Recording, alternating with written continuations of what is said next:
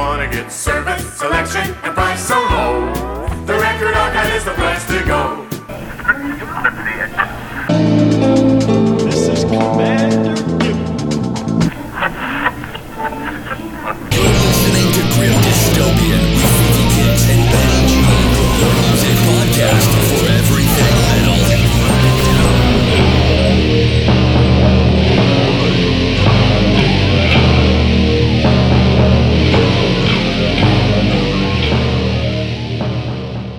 What I meant to say was New Zealand.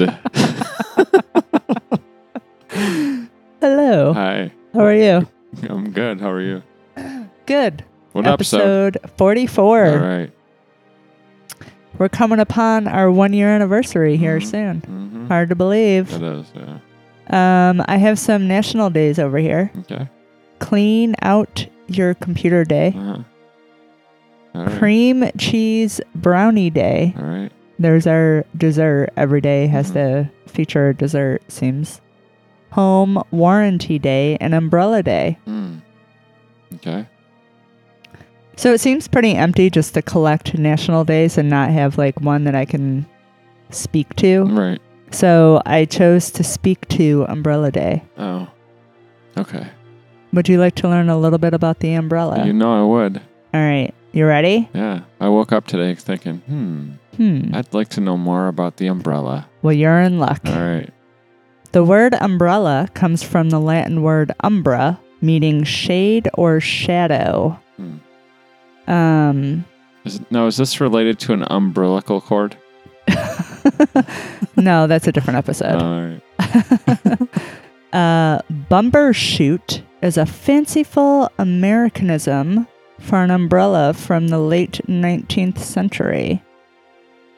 The basic umbrella was invented over 4,000 years ago. Wow. Yeah, that's a long time. There is evidence of umbrellas in the ancient art of artifacts of Egypt, Greece, and China. That's like some Baghdad battery shit. You ain't lying. Also, in the news, have you heard about these herpes-infested monkeys in Florida? What? No, I have no idea what you're talking about. I mean, you just came from there. Nope. Don't know what you're talking about. Seems a little Wasn't weird. So we have a really cool episode today, and I think maybe we should just get right to it. I think so, too. So we invited our friend Stormy Storms to come chat with us. We've been waiting for this for such a long time. Yeah. We love her. Yeah. So she came and chatted and brought awesome beer for us to try. So we had like a beer tasting experience and this cultivating conversation. And we're going to break a record this episode. Yeah. Yep. So almost everyone that we interview locally. So we kind of ask what people's favorite local bands are, what they want to hear on their episode. We give them the choice. And almost everybody picks Sulaco. So Sulaco is the band that we've played most on this show so far. Nice. And Stormy, of course, requested Sulaco. So we're going to be playing So Be It. Then we're going to hear Thanatophobia off of the new Cremeco, courtesy of Brandon Riley. Fantastic. Then, immediately after that, we're going to go into our interview with the fantastic Stormy Storms. Sounds good.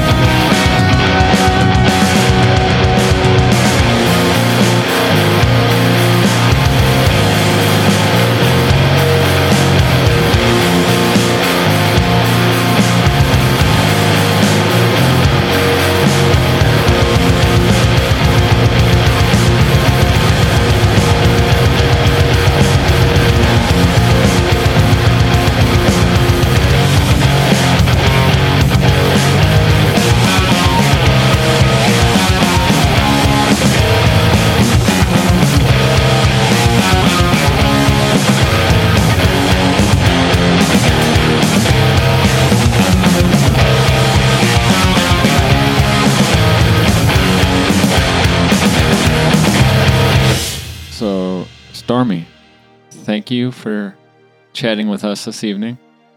Thank you for inviting me. It's good to be on the pod. So I have a burning question. Burn me. All right. What is in that backpack?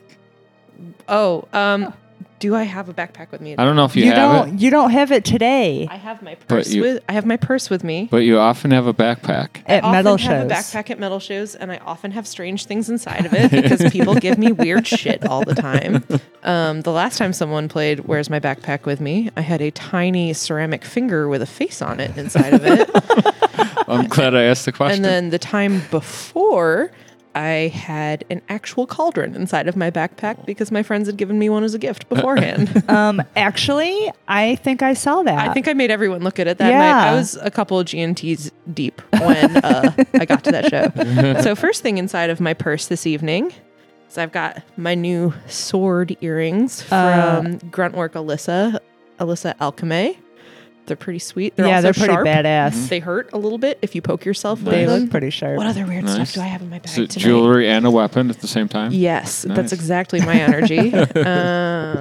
Anything else? Mark interesting Rapone here? better watch out with those black eyes when you wear those. I've got 2 bags of airplane pretzels. So if you guys need some snacks, is there anything else interesting in here? I have a tiny deodorant, and I have something really interesting in here. So I have this worry stone, and I found it in Mount Hope Cemetery. So I started hiking the cemetery every Thursday about a year ago. Just felt like psychically compelled to. Cool. And I was compulsively photographing this crossroads at the cemetery every single week because it looked cool, but also I just like felt like, gotta photograph this over and over again. Gotta photograph it. And then the snow melted, and the grave next to it was Mary Grace Storms, died in 1919. I just got goosebumps. I got goosebumps when I saw it. I like yelled when I saw it. I was like, oh my God, a dead relative summoned me here Wow. on the 100th anniversary of their death. And my real name is Margaret, and Mary Grace is like very close to that. So I was like, this is too weird. So one day I decided to leave a little offering at her grave, and I was poking around with a stick behind it, trying to like tuck it in. And I pull this out of the ground, and it is a worry stone. So I keep it on me for good luck when I travel, and I just haven't taken it out of my bag yet. But I That think is really amazing. it's super creepy. And like if I hold it in my hand, it fits perfectly as a worry stone for myself too. like your thumb. Yeah. And Yeah. I think that it might have been Mary Grace's worry stone, because why else would it be buried behind her grave? So I have like this weird physical artifact from a gravestone that is from a dead relative who died 100 years previous to when I found her grave, that was revealed to me from compulsive photograph taking. Oh, sorry. So that's what's in my bag. Tiny swords, snacks, Who knew? and a haunted stone. So it turns out, great question to ask me, what's in the backpack? Oh, thanks There's for sharing. always something weird in my bag. Feel free to ask anytime. All right. So your real name's Margaret. Yes. So when did you become like Stormy Storms? In college, my freshman year, there were 3 Margarets in my program of 75 people. So some of us got nicknames. Margaret Cohen got to keep Margaret. Margot James became Margot. And I got Stormy because Storms is a cool last name to get a nickname from. Yeah, So totally. it's not too creative, but I think it fits way better than Margaret does too. I'm named after my grandma, so I'm immediately like, I'm 75 years old. Also, when people call me Margaret, especially like people of authority in my life, I immediately shrink back to being a teenager. I'm like, oh, I'm in trouble. Oh, shoot. What have I done? Yeah. What did I do now? Yeah. Oh, God. I can relate to You that. pepper for that sure. middle name in there too. Ooh, buddy. I'm like, all right, I'm just going to apologize while I'm ahead. Yeah. I like turn into Tina Belcher. I'm just like,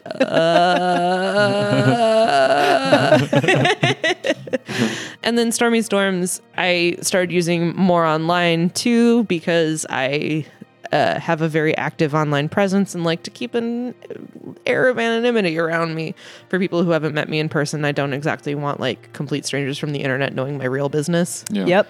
But I'm also living a little bit of a public life, so it's becoming a little bit blurred these days. But Yeah. that's 2020 for you. Yeah. You know, you can't hide. I also like don't care anymore. I cared at one point where I was like, maybe people shouldn't know what I do online versus me in real life. And now I'm like, whatever. It's all part of the big picture. Yeah. I mean, it is part of who you are. It's true.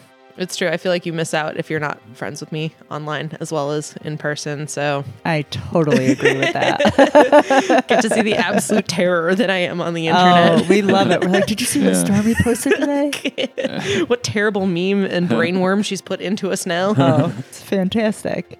And like that Danny Wegmans group is so much fun to run too. Like I have 11,000 people in Rochester and markets that have Wegman stores now referring to Danny Wegman as Daddy Wegman. Dude, and your dadman, like Dadman. that fucking blows my mind. I had a person come up to me at a show in Buffalo and just go, "You're Dadman." And I was like, oh God, it happened. Shit. Someone recognized me from like meme posting. Oh God. And then, I mean, my poor mother, bless her heart, when I got the Wegmans black metal tattoo, she was a little bit like, "Margaret, what have you done? What have you done?" Did you outwardly tell her? Oh, of course. Yeah. I mean, I posted it on Instagram like the second I got it because I was like, look at this dumb thing I just did. My mom's like, "You got the worst tattoo." I was like, "I know, but it's so bad I made the news." I know. I'm famous. I'm famous for such a stupid thing, but I love it. It's great. And like, it's also in a spot that I can never see it unless I'm like craning with a mirror. Yeah. So I don't even remember it's there. You know, just have Butter Boy and Every Day You Get Are Okayest on me until the day I die. So what inspired that? The group or the tattoo? Well, both. But The group I started 3 years ago now, just because I made like, oh good, it's a podcast. I can actually talk about this. Will Carroll asked me about this on his radio show, but you can't say the word "cum" on the radio. So Danny Wegman makes chewable gummies. And there's also that Daddy's Cummies meme, where it's like the girl's like, "Ooh, ooh, give me daddy's cummies. I love my daddy's cummies." It's really gross and horrible. And I'm like looking at the Wegmans gummies, and I've been calling them Danny's gummies for years. And then Danny's gummies sounds a lot like Daddy's cummies. And I like photoshopped that into a meme. And I was like, where should I put this? This is so niche. This is too niche. This is about grocery store brand vitamins and like a kind of obscure like cum-based copy pasta. And I decided to make Danny Wegman's memes you feel good about, and invited like 12 friends to join it, thinking like, okay, well, I'll just put this here and see what happens. And it grew and grew and grew and grew and grew and grew. And now we have almost 12,000 members in the group. and it's active. It is active. Like there's like 75 to 100 posts a day. Every single day about everything. There's employees talking about how horrible customers are, which I honestly always live to see. Part of the group's description is that we are pro-employee, anti-customer. And then, like, I also just love... the group's developed this fascination about wanting to have sex with rotisserie chickens, which, like, I kind of love that the group is that chaotic. Like, we're in a grocery store group. And you guys are like, yeah, I'm going to come in a chicken. Like, and I'm sitting here with these powers like, oh God, what have I done? Fuck. Like, okay, well, someone's totally normal mom is now like, Daddy Wegman wants me to come on his chickens. And I'm like, oh no, Storms. With great power comes great responsibility. And you've chosen to do this with it.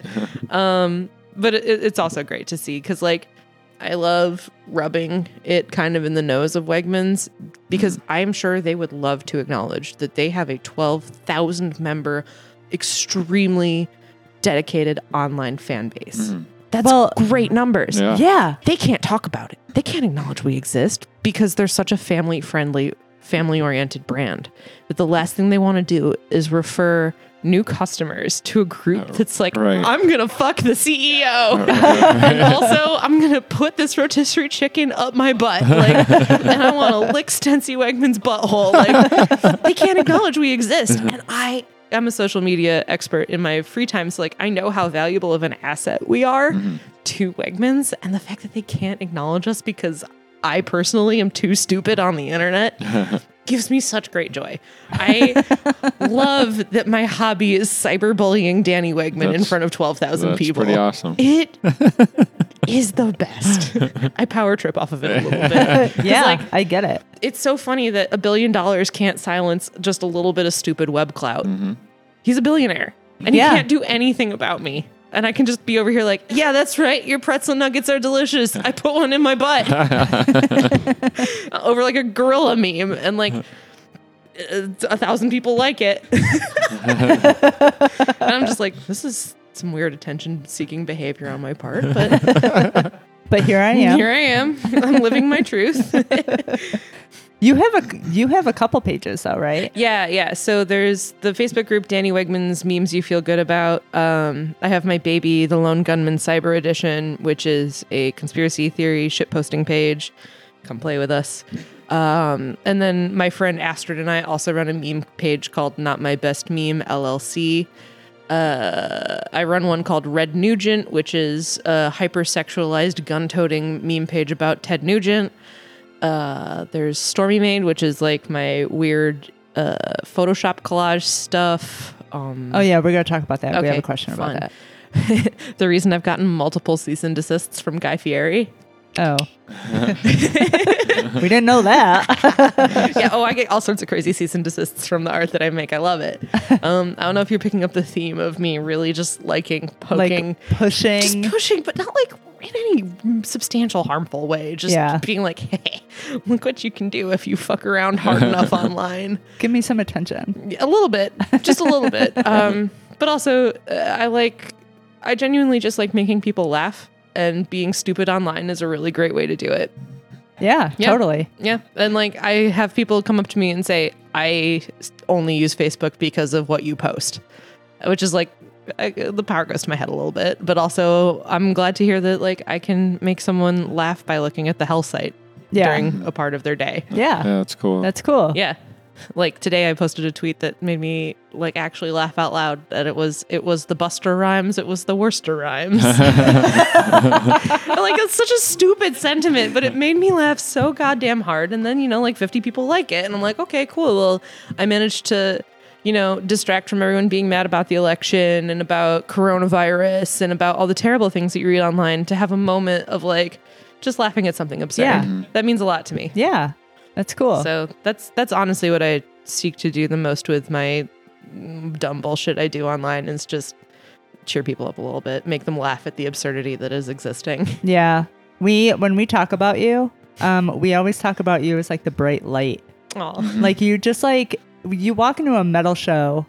It's like a metal show, right? Yeah. And like there's Stormy and like her glowing aura. Covered in glitter. Yeah. And it's fantastic. Like double fisting your Jennies with your fucking backpack on with your cauldron in it. Listen, the real reason I carry the backpack is just so I can shove my hoodie somewhere while I'm at the show. Oh, okay. I get it. Because the bug jars floor is gross. I don't want to put my stuff Yeah, on it is. I don't even want to put my shoes on it. No, I don't. Fair. So that's really what the backpack is about, but it definitely accumulates weird stuff inside of it all the time. People just hand me things. They're like, That's this is your pretty cool. problem now. Oh God, why have you given me a finger with a face on it? Shane, why did you do this to me? So college. College. You graduated with a bachelor's in fine arts. I did, with a minor in art theory. So what was like your intention there? I thought I was my field of study was historic process photography. So any photographic methods pre-1900. I have a little bit of a mad scientist streak, and I really liked making my own photo paper, mixing my own chemistry, coding my own photo paper. Like, I know how to do the photographic process in a lot of processes completely from start to finish. Like, you can hand me paper and chemicals, like just regular drawing paper, not photo paper, and chemicals and like a piece of glass, and I can generate an image from that with like a cardboard box. And it's crazy. It's like doing magic, basically. It But sounds like magic. there are no jobs. And being from Rochester, I thought, I'll nail a job at the Eastman House, but it's really competitive. I don't have a master's. There's no money in fine art, and I got to eat. Yeah. So it didn't quite pan out, but I also made a lot of use of my time in college learning how to do a lot of different fine art things. So like mastering graphic design software, sound editing software, movie editing software, doing traditional printmaking methods, and learning alternative process photography. And art school's cool because it also teaches you like how to take criticism well, and how to have critical thinking, and Yep. how to like talk to people about the art that you make. So even though I'm not studying or working in the field that I did for my main study, I feel like it was still important and informative to where I ended up. And Yeah. I don't regret it at all. I mean, other than that I have to pay back like a disgusting sum of money, but that's everyone. Everyone, that's just everyone. everywhere. Yep. Yeah. That's just part of being a person these days. Yeah. Part of mainstream. Yep. Where did that interest come from? I'd always liked photography. Mm-hmm. It's very meditative for me, especially like the darkroom processes where you're in literally a dark room and all there are like white noises from water running and fans. And it's like a very repetitive Zen process. And I'm like a very anxious and high strung person by nature. So to find something that was like quieting to my brain like that was always very soothing and centering for me. And also I get like really overstimulated when I do things. So to have a little task like take pictures Yeah. while you're outside makes it easier for me to like navigate the world basically. So like, you know, reframing what I'm looking at through a photographer's lens versus just like being overstimulated by reality being thrown in my face is helpful. Yeah. And I still do photography to this day. Like I post pictures of my hike in the cemetery every Thursday and I see that as kind of like a ongoing photography project. And then like I hope that when I travel people like my photographs because I definitely take a ton of them when I go on my insane adventures all the time too. We love them. Yeah. Even your walks, your Thursday walks through the cemetery. It's amazing. Thank you. Yeah. It's fun to do and like it's, you know, it's what makes me go work out is like the incentive to go take beautiful photographs and also to turn my brain off and go hiking. Yeah. It feels really good. And to have a place that beautiful, literally like a 15-minute walk from my house is awesome. And I really like hiking it during the winter too, because even though we are in the heart of the city of Rochester where Mount Hope Cemetery is, I can have like the entire cemetery to myself. Yep. And it's really cool to like have that much alone space to yourself, even in the center of a city. So like yesterday when I went hiking and it was literally ice storming out, I didn't care because I had an entire city park to myself. And that's such a unique, cool space to occupy and like actually gives me the physical and mental space to like flush the garbage thoughts out of my brain. Yes. Yep. Absolutely. What's in your bag? My bag. Yeah, what's in your bag, baby? This is why we edit. All right. So you're relatively. Oh, Sorry. no, you're fine. Gotta slam the bang energy Yeah, drink. of course. Slamming bangs. So you're relatively new in the metal scene, Yes. but a pretty strong presence. You're very supportive. Yes. I just love it. So what kind of got you into metal? My coworkers, Kevin and Mark, are in the band Christ. Mm-hmm. And to be polite, I went to go see one of their shows.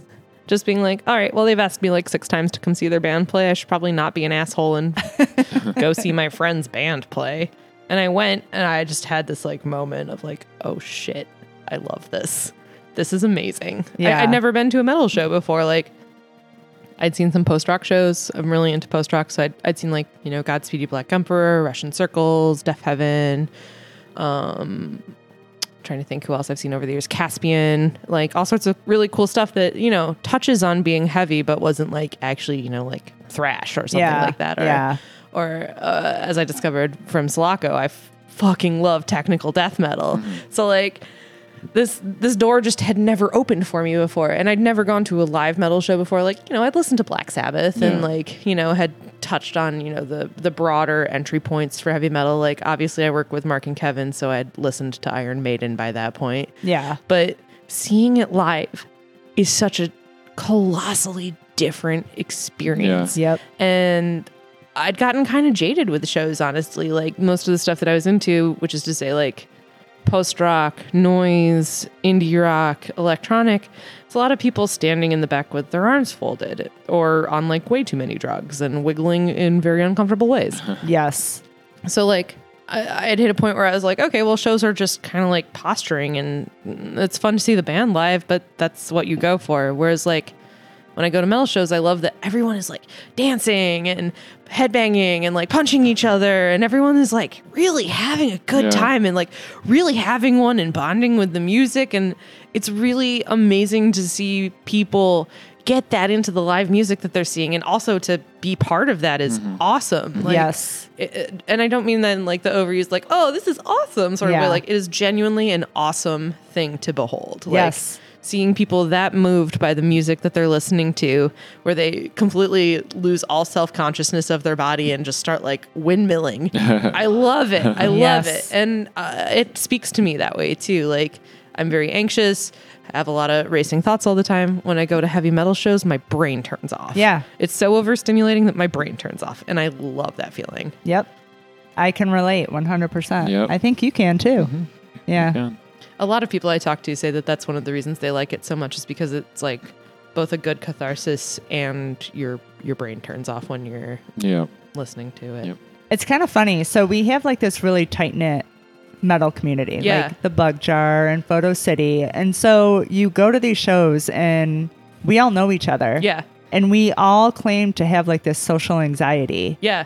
But when we walk into Photo City and Bug Jar, like I feel like all of us like leave that shit at the door. Well, yeah, and I think it's because it's a tight knit scene. Like, we all know each other Yeah. at this point. Yeah. And it's been really great being welcomed into it too, as a newcomer to it. Everyone is so nice. It's insane. Like, Yeah. I think that at one point metalheads got a bad rap of like, Yeah. oh, they're the bad guys. Yep. Bad things are going to happen at metal shows. And like, if someone like grazes me on the shoulder, like, oh my God, I'm so sorry. And Yeah. I'm like, I just punched you. You don't have to apologize. Maybe I'm the bad person in this situation. And there's this like awesome sense of camaraderie, and it's so cool to see like pretty much everyone I feel like is in a band, and then they go out to see each other's bands. It's like, it's just good to see a music scene like really being strong, supporting itself, and being able to bring cool stuff in too. Yeah. Yeah. Yeah. We have a really strong metal scene. Yeah. Like, I think it's one of Rochester's like strongest music scenes, genuinely, especially someone who was an outsider until very recently. Like, even not participating in the metal scene, I was acutely aware of how good our metal scene was. and huge. Huge, absolutely huge. Like, I'd been part of smaller music scenes in Rochester before. The biggest one of note probably being like the chiptune scene that happened here from like 2010 to 2013.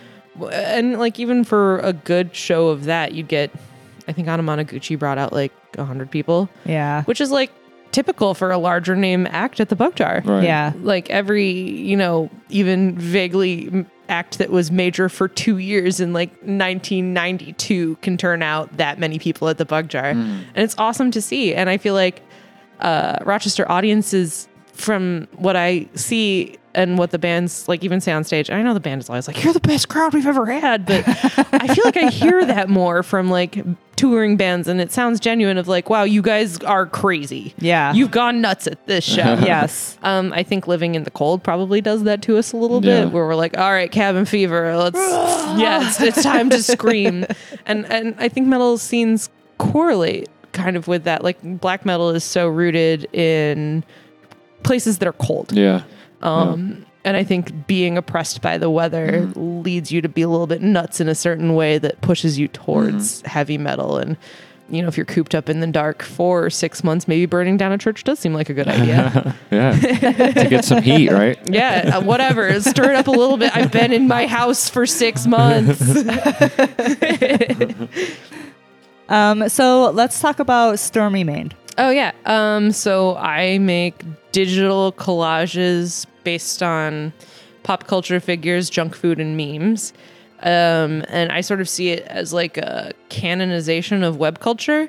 So like in art history, different forms of art traditionally had vocabularies used to elevate their subject matter. So like religious art, for instance, Yep. there's a vocabulary for saying like, this is the Virgin Mary, she's important.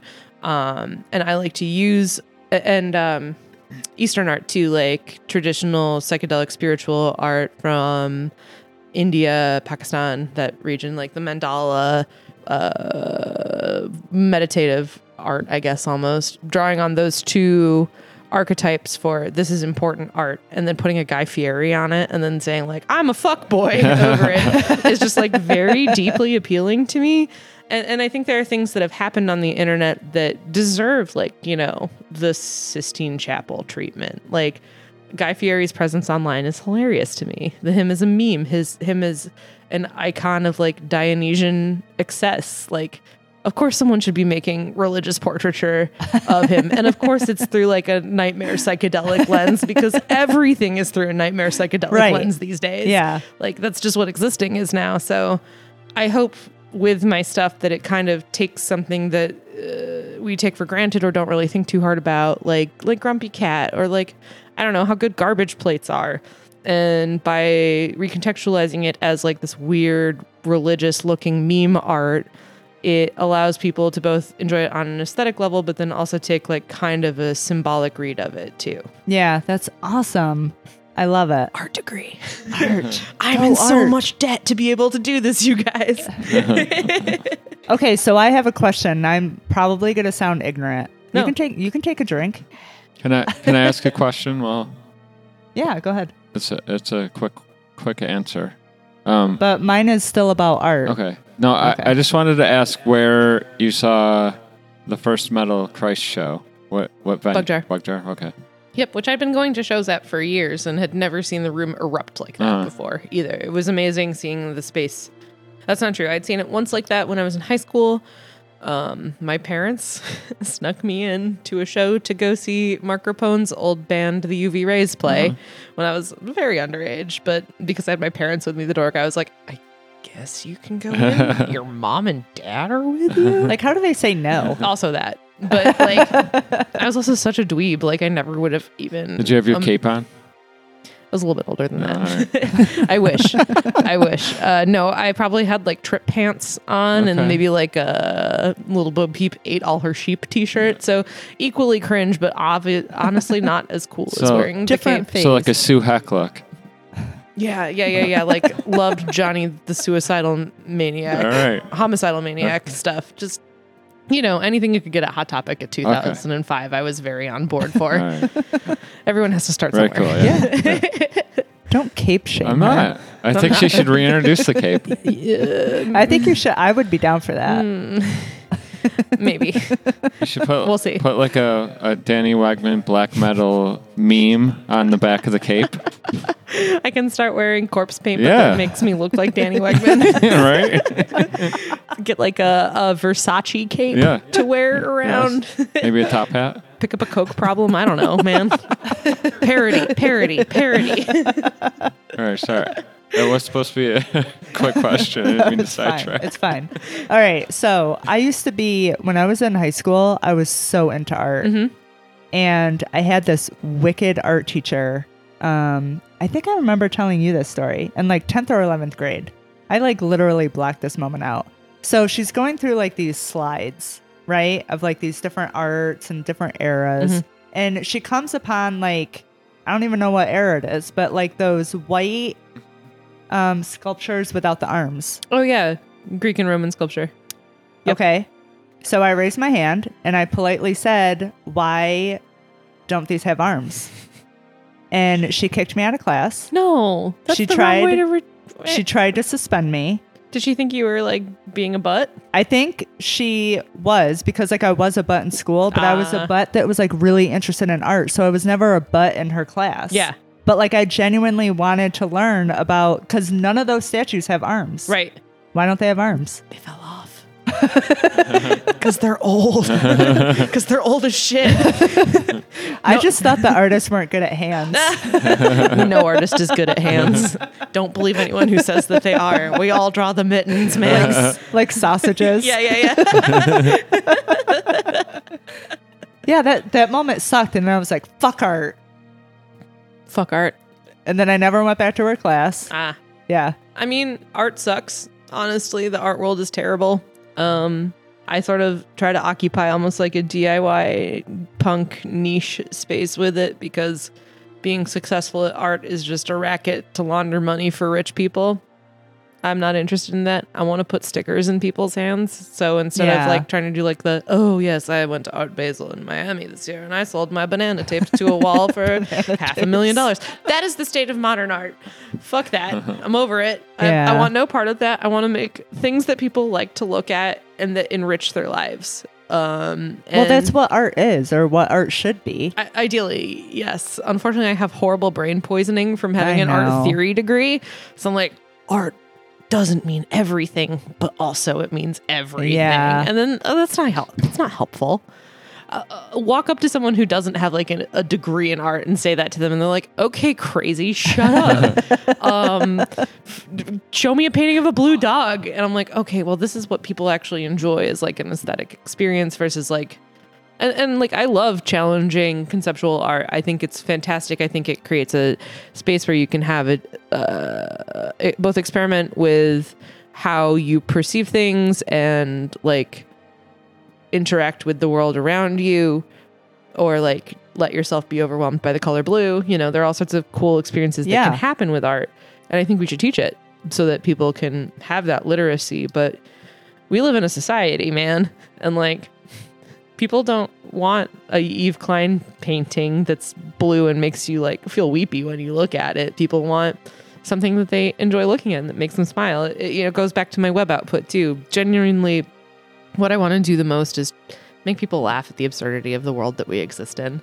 And if it's making fine art portraits of Guy Fieri, then so be it. I also don't know why I keep making them. It just keeps happening. I like, art is such a spiritual, intense experience where like you open yourself up to the universe to see what comes out. And for some reason, when I open that door, Guy Fieri portraits come out. And I'm like, why am I like this? What happened? Like, I used to make like really sensitive, deep, depressed art about like interactions between dreams and reality, and like what is the true experience, what is subjective reality, and it ended up just being like a lot of navel gazing and wallowing in my own depression, which sucks. Yeah. And so I was like, what do I make art about that makes me happy? And I'm like, curly fries. Let's make Guy. art about, a guy and unicorns, and we're gonna put Grumpy Cat in it, and let's just see what happens. We're gonna put a dolphin right there. Let's see what happens. Does this make me feel good? And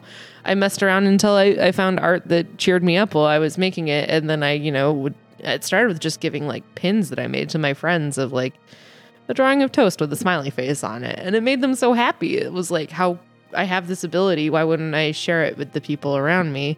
And it's just sort of gone downhill from there. Or uphill. Uphill, I don't know. It went somewhere from there. Yeah. That's awesome. And now there's a portrait of Guy Fieri where his head is photoshopped into a weed nug. So that exists. Thanks, universe.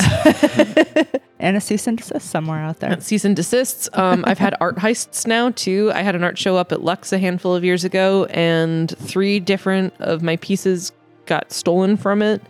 Carrie's never had a theft since, or like before that or after that, from the bar. And like they were on foam core, so it's like bulky to get out. I understand being able to sneak out the 11x17 ones. It's like, I don't know, you could slip it up your shirt or something. But someone stole a 24x36 portrait of Guy Fieri from the bar. How do you get that out? How do they? I don't know, but they did. And also, I'm like 50% pissed that someone stole from Gary, but then I'm also 50% so stoked that someone liked my work so much that they had to stole it. They committed a crime to have it. Yeah. And I'm over here like, you could have just asked. I would have like given you some stickers or something. But they had such a strong emotional reaction to the absurd things that I make that they had to take it so that they could have it. And that is a huge compliment. Oh, yeah. Like, that means a lot to me. Whoever stole that piece, big ups. Don't tell me who you are. I don't. Because it'll ruin it. I just don't want to know. But because if I know, then I have the burden of knowing that you stole from Lux. But good on you. Don't do that again. Just ask. I'll give you, thank you. Yes. Thank you. Don't do that again. Ask. I'll give you some stickers. All right, let's break for some tunes. All right. First up is Stunner, Stormy's Friends from Florida.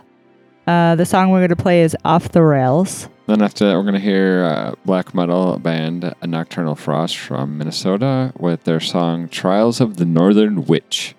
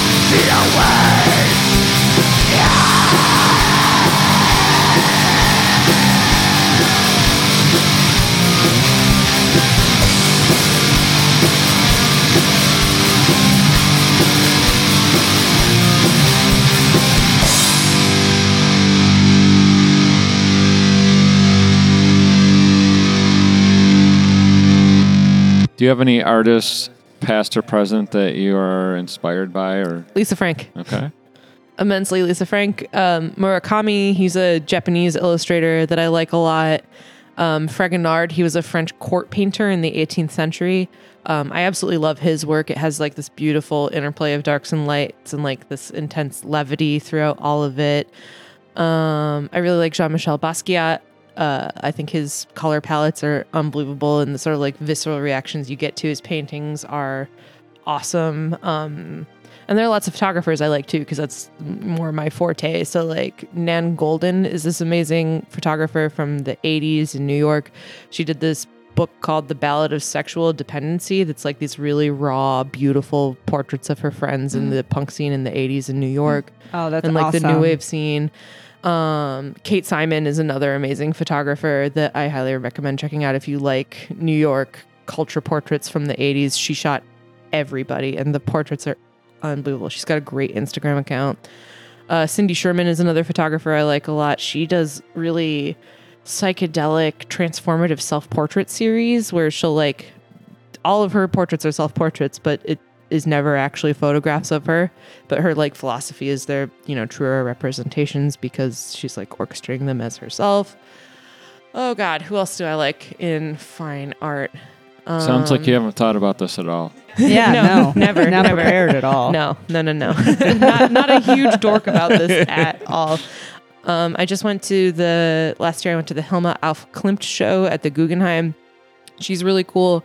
She was a painter at the turn of the last century, I believe. I think I have the dates right on that. But she was also an occultist at the same time. So like all of her paintings are these explorations of like magical hermetic practices and theory and like their spells and like there's this thing called automatic writing where people claim to channel thoughts by just like randomly writing down the idle thoughts that come through their head, and then whatever like has significance to them is significant. So she did that, but she also did automatic painting. So like she was in her mind transmitting visions from a higher realm onto her paintings, and they're so ahead of their time in like her color palettes, her abstractions. I mean, when she was painting, it was most common to just do like representative, lightly abstracted paintings. Like, Matisse was putting stuff out at the same time that she was painting. And meanwhile, she's like making psychedelic pop art and like these weird, totally abstracted, non-representational paintings, and has like this whole theosophist like spiel to go along with it that is unbelievably cool. And like, one of the themes of the show was that she had predicted that she would have her art up in a great snail-shaped cathedral to art 100 years in the future when the public was finally ready for it. And what is a giant snail-shaped cathedral to art but the Guggenheim?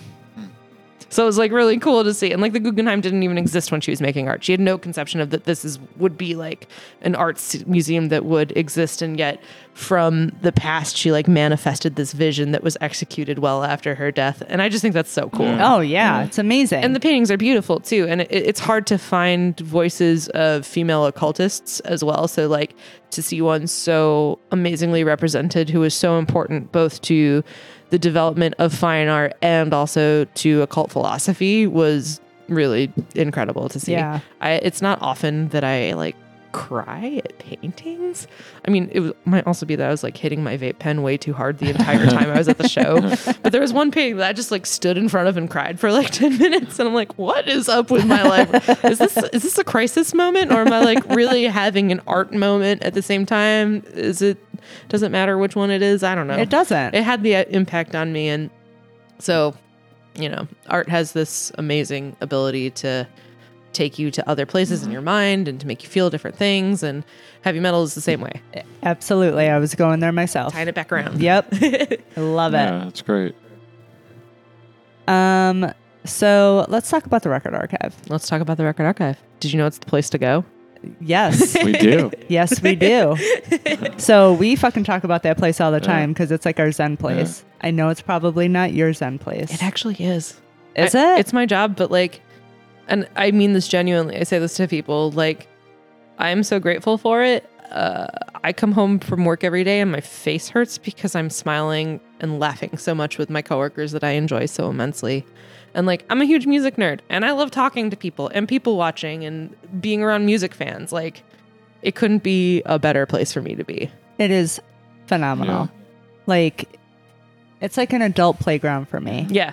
Like, you walk in and there's always a smiling face. It doesn't matter who it is. Like, everyone is so cool. Can I help you with anything? What are you looking for today? And then we see all of our friends in there. Yeah.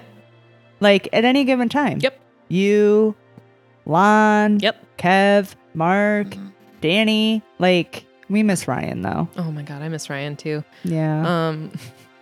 I love his Instagram content he's putting out right now, like the Wednesday's wisdom thing that he's I doing. saw that. The messages from the orb every Wednesday. And then also Moog Mondays are fantastic too.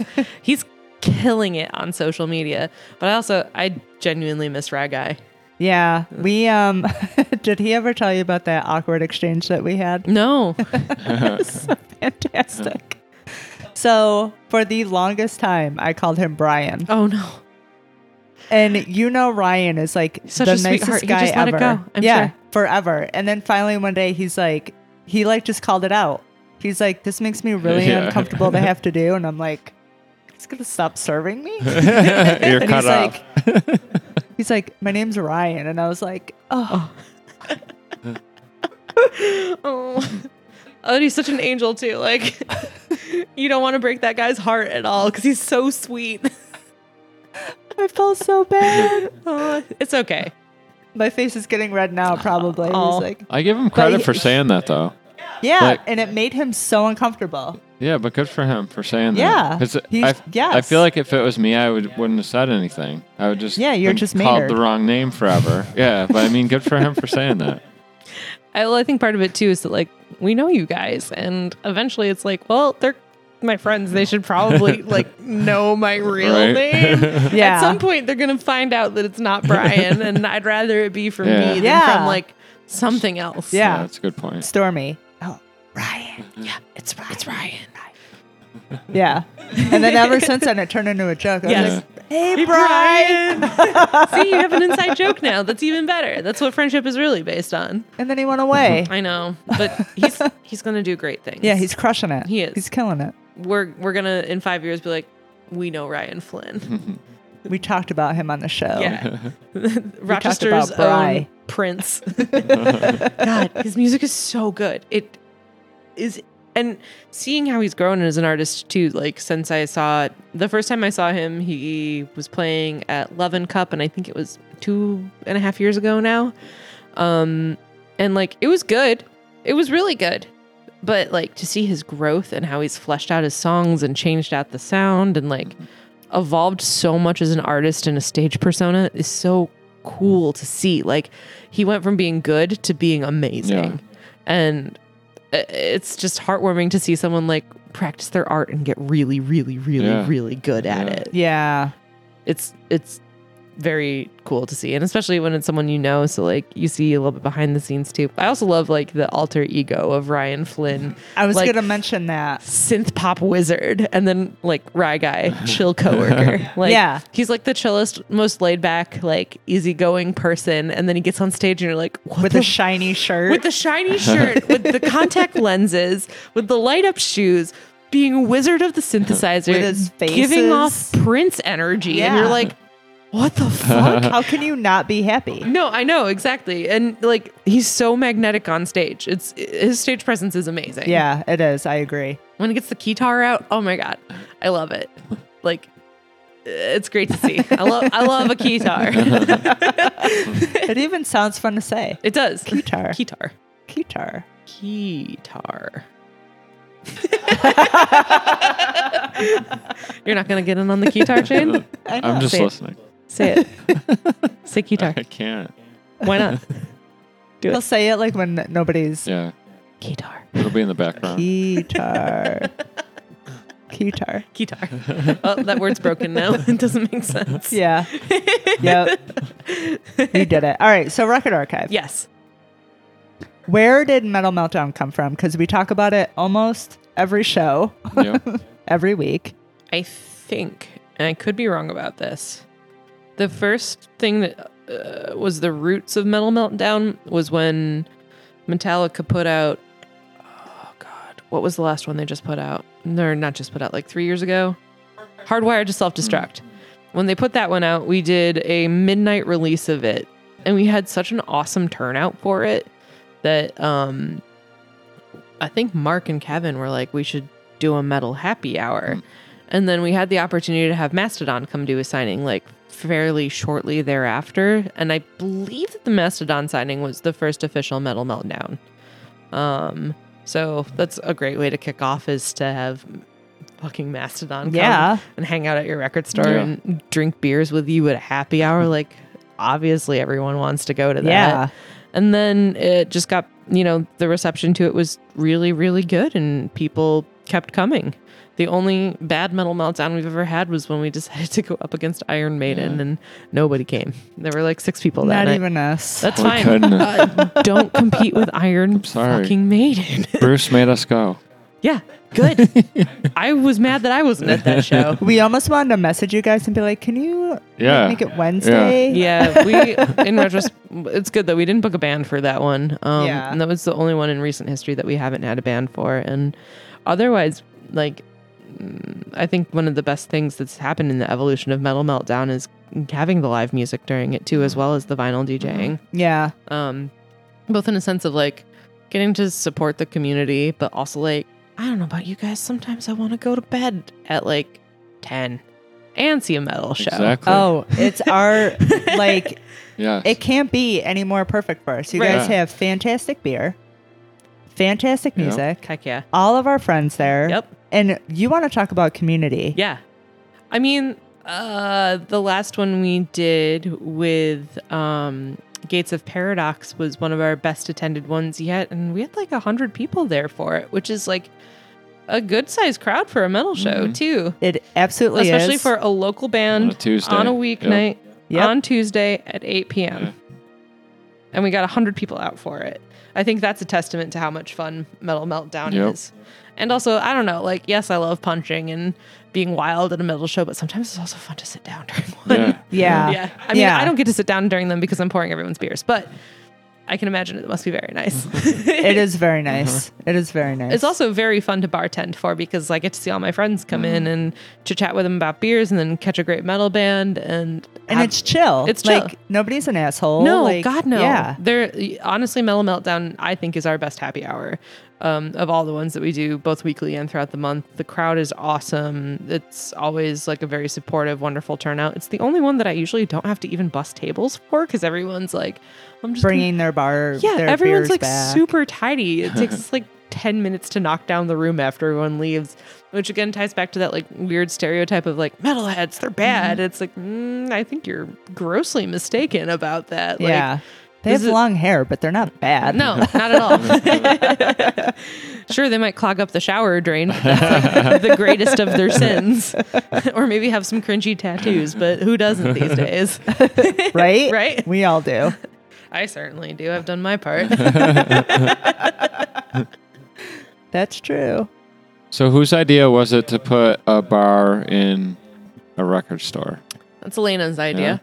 Our owner, Elena. So we've partnered. Where to start? Record Store Day partners with Dogfish Head every year Okay. for a custom beer that comes out for Record Store Day. We are one of the owners of Record Store Day, and we are also one of the founding members of Record Store Day. So beyond it just being the event in April and then the limited releases in November, it's also a trade organization with 3 different coalitions of record stores as members, as well as any independent record store that wants to participate. I don't even know if they have to go through a vetting process. Don't quote me on that. But as long as you like pay dues, you can come to a conference, you can participate in Record Store Day. And it's become like a very big force for contending with the major labels in the record industry, because all of a sudden you have 1,000 record stores Yeah. at the table saying we want to do this versus just, like one small record store somewhere, that has like 3 employees being like, hey, can you do this? Not a big voice. But when you have like people like Amoeba and people like Waterloo Records in Texas and Newberry Comics in Boston, and I'll toot our own horn, Record Archive in Rochester. Oh, well, of course. Coming through and being like, hey, listen, you got to do this. It's awesome. So anyways, Record Store Day always, or has been for, I think at least 8 years now, partnered with Dogfish Head for a limited release. And we were doing tastings and then also selling Dogfish Head beer on Record Store Day. We got these like limited vending licenses. So like you'd get a liquor license for a day for a special event. We were selling just like a mountain of beer. And it was like, oh shit, of course, when you go to a concert, you want to have a beer. If you're in a record store, maybe you also want to have a beer. So Elena, really did the legwork and figured out that we could be very successful as a bar and a record store at the same time. Yep. And it's blossomed into this like amazing venue too. And I feel like it's really ingrained us deeper into the music community than we had been before, because now we have more things to offer to our local music community. Like we are now a very viable venue for you to play at. You can sell our record at the place, and you can also like meet other like-minded people during any of our events back there with it. It's a social lubricant, and I think that's the greatest thing it's added to the business. Yeah. Also, just from a personal standpoint, I love getting off my shift, getting a beer, and going record shopping. It's so like record shopping is already a delight, and so is drinking craft beer.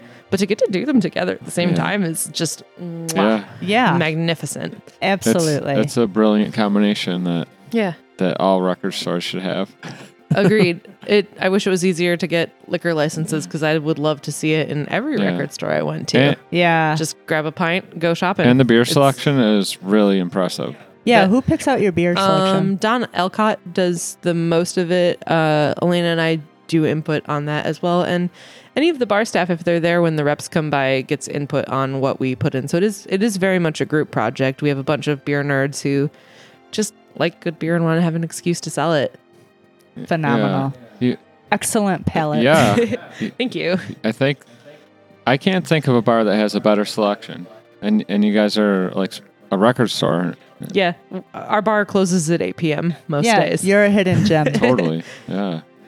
We went in there one night, and there was like a private event. Oh, yeah. Do you remember that? And we were like, oh, we're going to try this beer. And we're like going through our smartphone, like, this beer. And he's like, sorry, guys. Like, you can hang out for like a little while, but then I have to give you a cup and like send you out into the store. So that's what we did. Like, we just drank. Yeah. Day drank and like record shopped. Yep. And there are couches tucked around the store too, because we know that'll happen periodically. So like even if you can't get into the lounge. Oh, we were so bummed. We were like, oh. And we just expanded the lounge too, which has been amazing for us. We added, I think, another like 400 square feet to the space, 300 square feet. And now we can fill up even bigger shows with it, which is it's huge. Very tight. It's enormous back there. Yeah. We went from an 8-foot bar to like a 30-foot. No, way bigger than that. The first bar was 8 feet. I think the current one is like 36 feet long. Yeah, it's sounds huge. About right. It's enormous now. Yeah, it is. We went from 3 taps to 12 taps. And then I think we have something like 80 beers in stock. A little bit of domestic here and there, but it's mostly craft beer, and it's mostly New York State craft beer, which too. we love. And our wine selection, too, is awesome if you are a wine person. I'm personally not. I'm not either. It gives me hives and makes me get hot flashes. Very fun. Turns me into Becky. Ooh. I almost want to see that. No. I'll be staying the night at your house that night then, because he is over Becky. Becky free zone. But no, the wine selection is tremendous too. If you're into wines, it's an amazing like wine bar, as well as being like the quality of our craft beer selection is just as good as the quality of our wine selection. That's awesome. Mm-hmm. It's fun. I love craft beer. It pairs perfectly with music. Yeah. Yeah. They just go hand in hand organically. Like also the demographics. Having recently given a presentation at our trade organization about the partnerships between record stores and craft beer, the demographics for who are buying it is exactly the same. So, like... I love your face. This is my very serious business voice. He's like, talk dirty to me. Stand down, pig. You have to call me mistress now. No, it's the same people. The same people who collect records are the same people who are buying craft beer. Yep. It's the exact same demos. Yep. So to have one and marry it with the other is just a natural Brilliant. segue. Yeah. It's amazing. And then you have all these fun little gadgets to shop around for too. Yeah. Oh my God. Every knickknack you can possibly think of. It's amazing. Do you need rubber chickens? Do you need a Donald Trump toilet bowl cleaner? Do you need Like a Beyonce praying candle. a Beyonce prayer candle, a mug that says "Bitch, please, I'm from Rochester"? Like, we've got it. We've got it for you. Yeah, I love it. Yeah. A little bit of something for everybody. Even if you're not a music fan or a record collector, you'll still have fun in our store. And Yes. like you said before, it's a playground for it all. It really is. Yep. Yeah. And I even have people who come in just to like hang out. They don't come in to buy anything, and that's great too. Come be part of the community. Yeah. Just come vibe with us. Yeah. It's We do that sometimes. Yeah. Well, we always buy something. I lie. I totally lie. But you could. Yeah.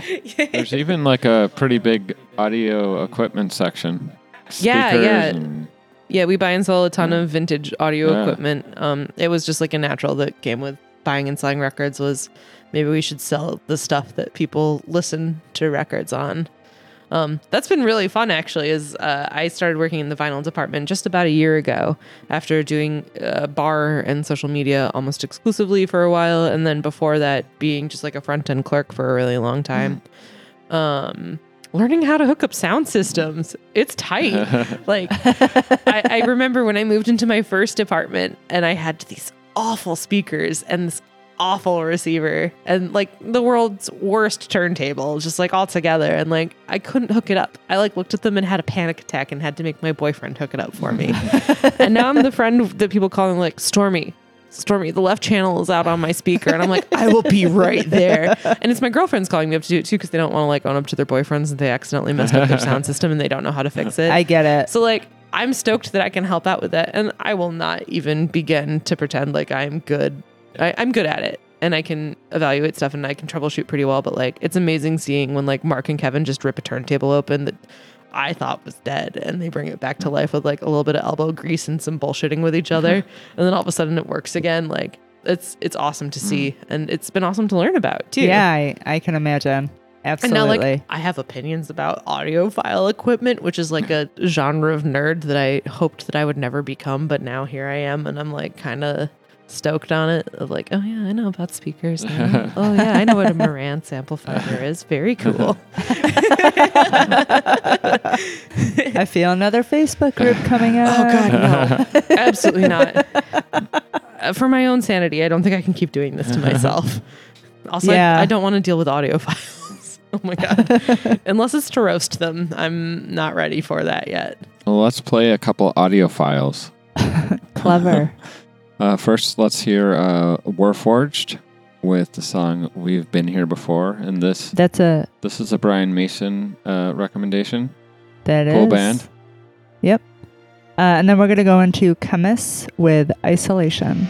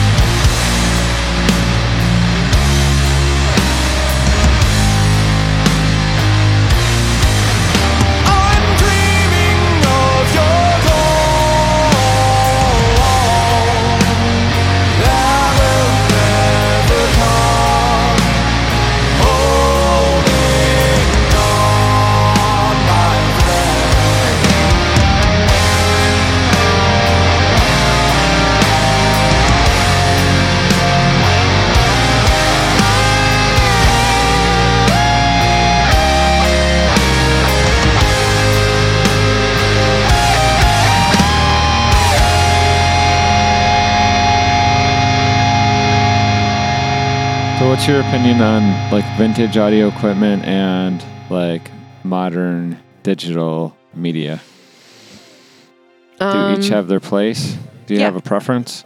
I have two preferences, and it's a situational thing entirely. So like, obviously, if I'm going out for a hike, I can't bring my sound system with me. Can't bring a turntable? No, I am too clumsy. I will break things. So like, I really like Spotify and streaming. I swear by it, and it's the most amazing tool for finding new music. And honestly, I buy more vinyl now that I have Spotify because I can listen to an album start to finish and know that I feel confident spending like $24 on a record. Yep. Whereas before that, it's kind of a crapshoot of like, oh, well, I like 3 songs off of this. Am I going to pay $24 for it? Yeah. No. Yeah. No was the answer. But now I'm like, okay, cool. This is a bop. I'm going to spend money on it because it's a physical product that I appreciate. So Spotify is cool for discovery. It's also great for like throwing a playlist on, background music. It's a great tool for sharing music with your friends. Like, I was a big mix CD person when I was in high school, and made mixes for everybody all the time. So, and I still do that. If anyone ever asks for like a playlist or a mix or recommendations, people will be like, can you tell me one band? I'm like, give me a day. I will give you 5 hours of music for the thing you are looking for, because that's just how my brain works. I'm good at, someone saying, I like this one song, and me going, okay, well, here are the aesthetics of the song that you like. Let me pick out stuff curated to it that you are going to like because of that. Because I've worked in a record store for 15 years. Yep. That's just how my brain works at this point. So Spotify is amazing for that. It's amazing for sharing music over distances with people that you might not have an opportunity to do so otherwise. Like, I'm in Facebook groups that are heavy metal groups where we're all sending each other playlist links all the time. Whereas like that would have been the mixtape trade 15 years ago. And it's so cool that you can immediately create collaborative playlists with your friends versus like having to go through the struggle of like, okay, well, here are these 15 regional bands. I have to duplicate 10 copies of this tape, go to the post office, spend $40 on shipping to get it out to people. Whereas now it's like out the door already. Yep. Or you can all even work on the same playlist together. I think that's amazing. Yeah. But the cool thing about vinyl is that one, it sounds amazing. Yeah. Especially, and there's the argument that vinyl sounds better versus digital. And if you have a good sound system, it definitely does. And if the record is mastered well, it definitely does. But big if it is mastered well. A lot of records I feel like are not mastered properly for being played on an analog system, and you just don't get that clarity that is so incredible about the vinyl experience when it is actually mastered properly. The other cool thing about vinyl is the intentionality of the experience. So like a playlist, you put it on and you walk away. You don't think about it. It's background noise. Yep. Vinyl, you have to sit down and pay attention to. So there's the whole ritual of you go to your music collection, you bop through the shelf, you usually end up picking out something. What are you feeling? Yeah, what are you feeling? You can pick something that you like totally weren't planning on listening to because it caught your fancy while you were poking through, which is not something that happens on Spotify unless you're like listening to a playlist on shuffle. And then, you have to take it out.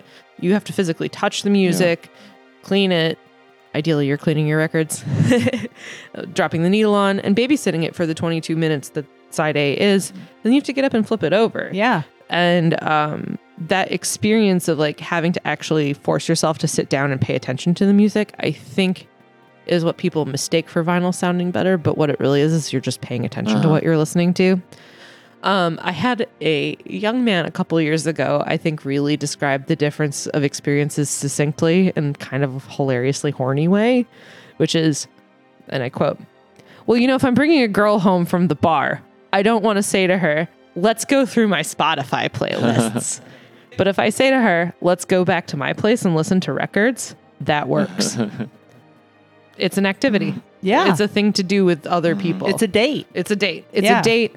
And it's purposeful listening to music. I think it's like a cool, happy medium between going to a concert and streaming on Spotify. Like, it has that greatness of going to a concert where you have the intentionality of listening to the music and like really experiencing it in a space that you're in.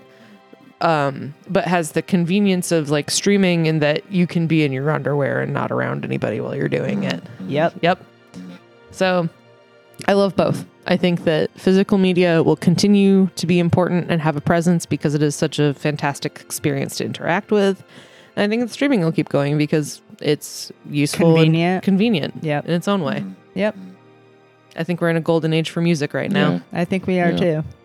Oh my God. Just like I remember being a teenager and being into emo, but it was like hard to find the bands that influenced the bands I was into. So like it was impossible to find a Fugazi CD in 2005. You'd have to like order them directly from the label and maybe they had them in stock. Whereas now like I can sit down and listen to Fugazi's entire discography without having to put much effort into it at all. Yep. And it's so cool to see like younger people who are into subgenres of music that would have been completely inaccessible to them 10 years ago have like complete mastery of the knowledge. Yeah. That's so cool to see, like to see a 15-year-old come in and be like owning everybody about their knowledge of classic rock. Like, how on earth have you listened to every Yes record? Right. Well, because you have Spotify. So you can actually listen to every single Yes record and have like these really in-depth, nuanced opinions about it versus, you know, like that would have cost just an absolute fortune and you would have had to order pressings from Europe and like hunt and killed it in the record stores for years to get 1/5 of the records that you were looking for. Which is still part of the fun of record hunting too. I feel like the thrill of the hunt is very good. Yep. That's part of the fun of collecting as well. Yep. Remember when we scored Peter Murphy finally? Yeah. It was at the Record Archive. Hell yeah. I love it. I'm especially spoiled because I work in the vinyl department and I run a ton of the stock. So I'm like one of the first people to get to touch the records when they come in. And I'm like, oh, yes, let me just grab every Kraftwerk record that I can lay my hands on. And that's really fun. And also, I'm glad that I'm a dork and buy things that no one else is interested in. And I'm like, sick, another Windham Hill ambient record came in.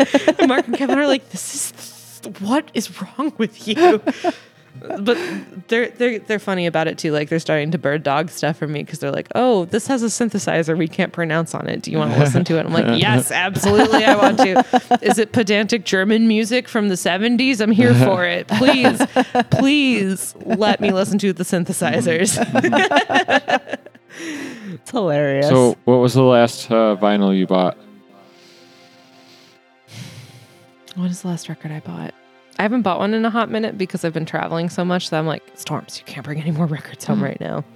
I brought home a pretty fat stack of Prince 12 inches recently. It's fun buying his 12-inch releases because the A side is what was on the album, but the B side are like these extra filthy songs that didn't get released onto albums. So it's like really extra horny, nasty Prince music, which I'm very here for. What else did I pick up recently? I got a Dissection record for Christmas. I was really stoked about that. Who got you that? My boyfriend Paul got it for me. Danny helped him pick it out for him. Good job, Paul. We love Paul. I know, good job, Paul. He's an angel. Big ups to my very patient and wonderful boyfriend. It is going to be our 10-year anniversary this year. Congratulations. What? It's the only good choice I made when I was 20 years old was to start dating him. Are you guys the same age? He's 2 years older than I am, so pretty much yes. Yeah. He was the cool older guy when I was in college because he was 23 and I was 20. Is that how you guys met? No, we actually didn't go to school together. We met through Tumblr.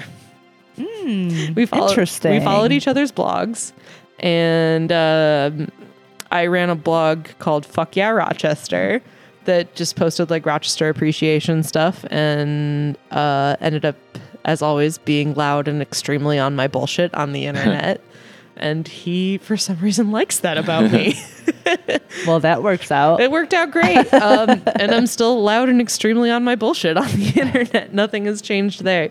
And it's cool. I have met so many incredible people through the internet over the years. Like, I hear it's unwise to go meet strange men from the internet, but I've also made some of my most meaningful relationships through like weirdos that I met through blogs or Facebook groups. Like my friend's Stunner in Gainesville, I met through a Facebook group called Cool Freaks Wikipedia Club, which is where we all just shared really weird Wikipedia articles with each other.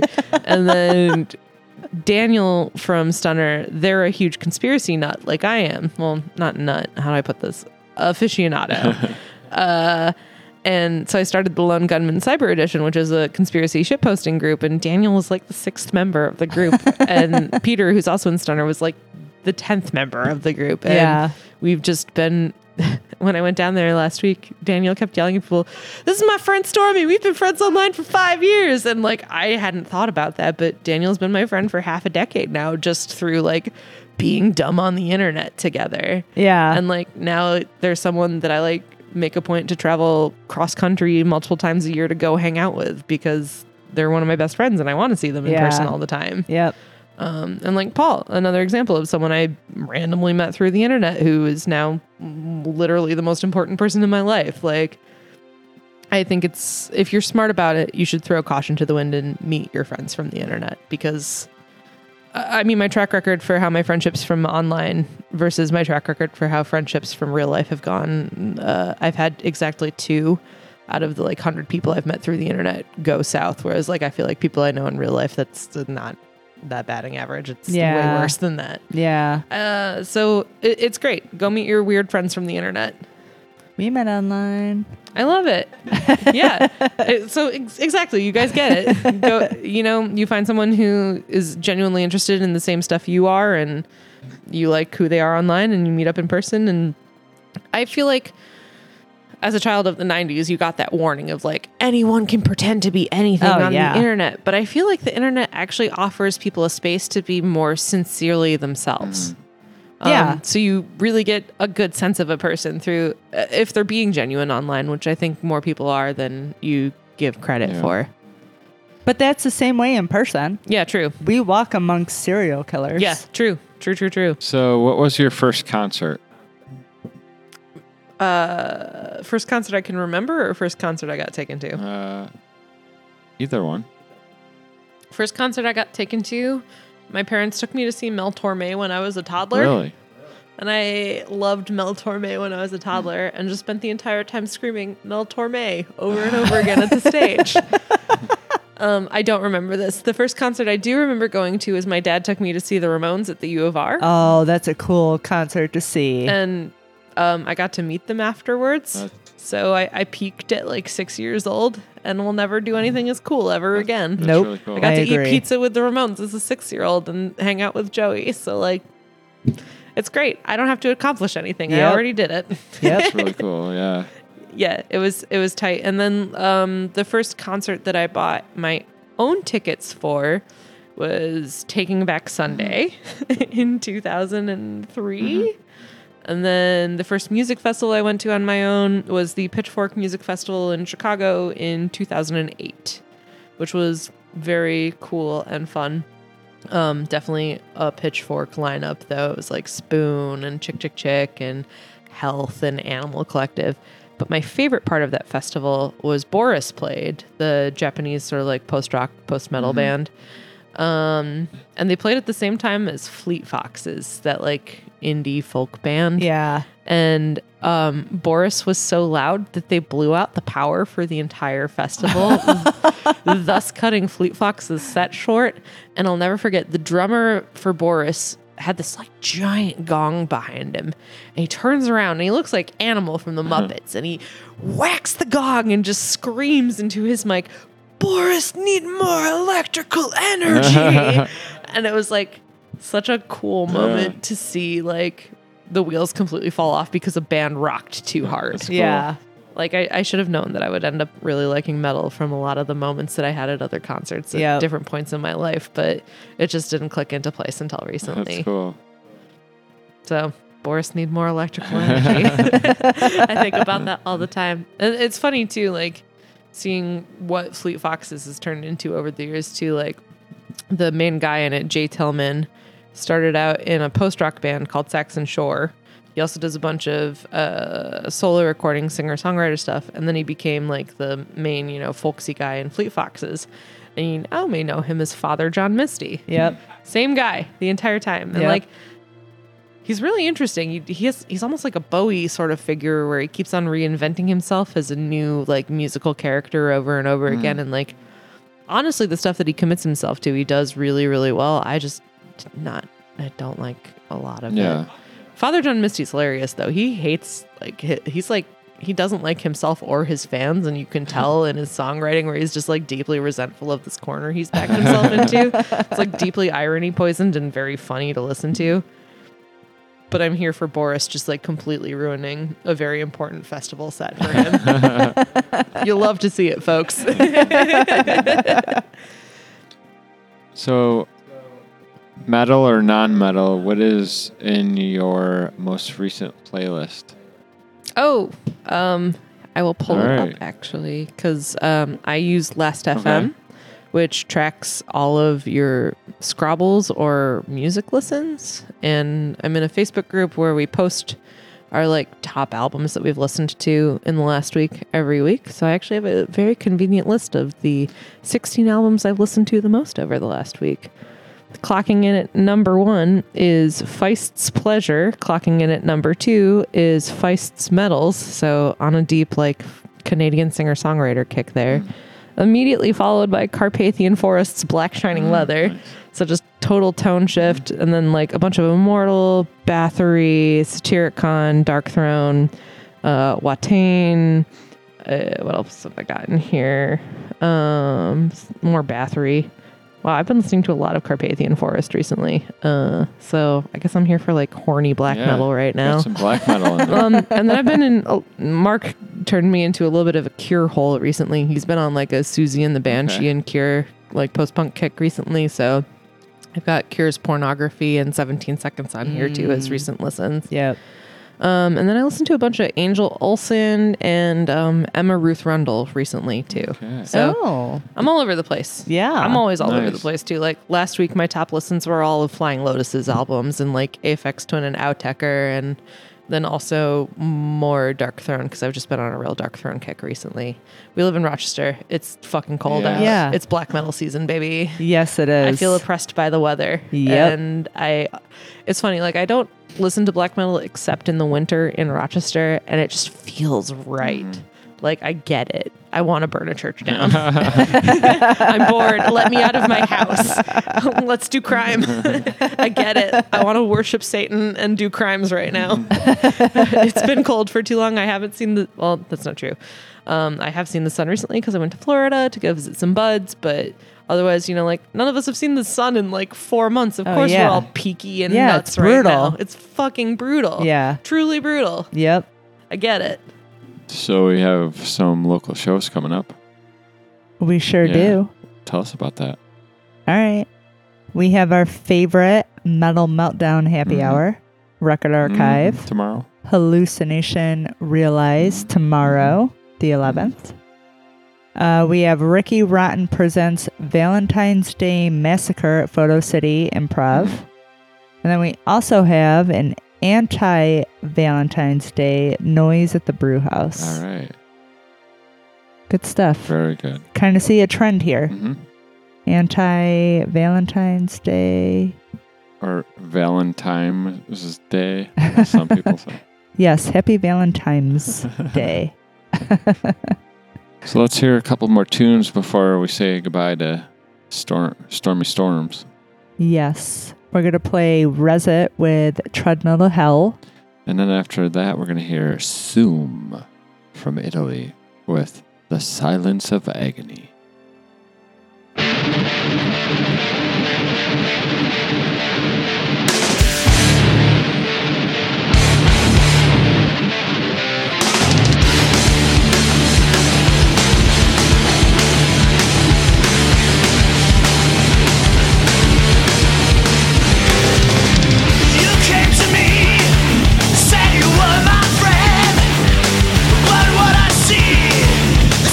You pretend like plastic lives.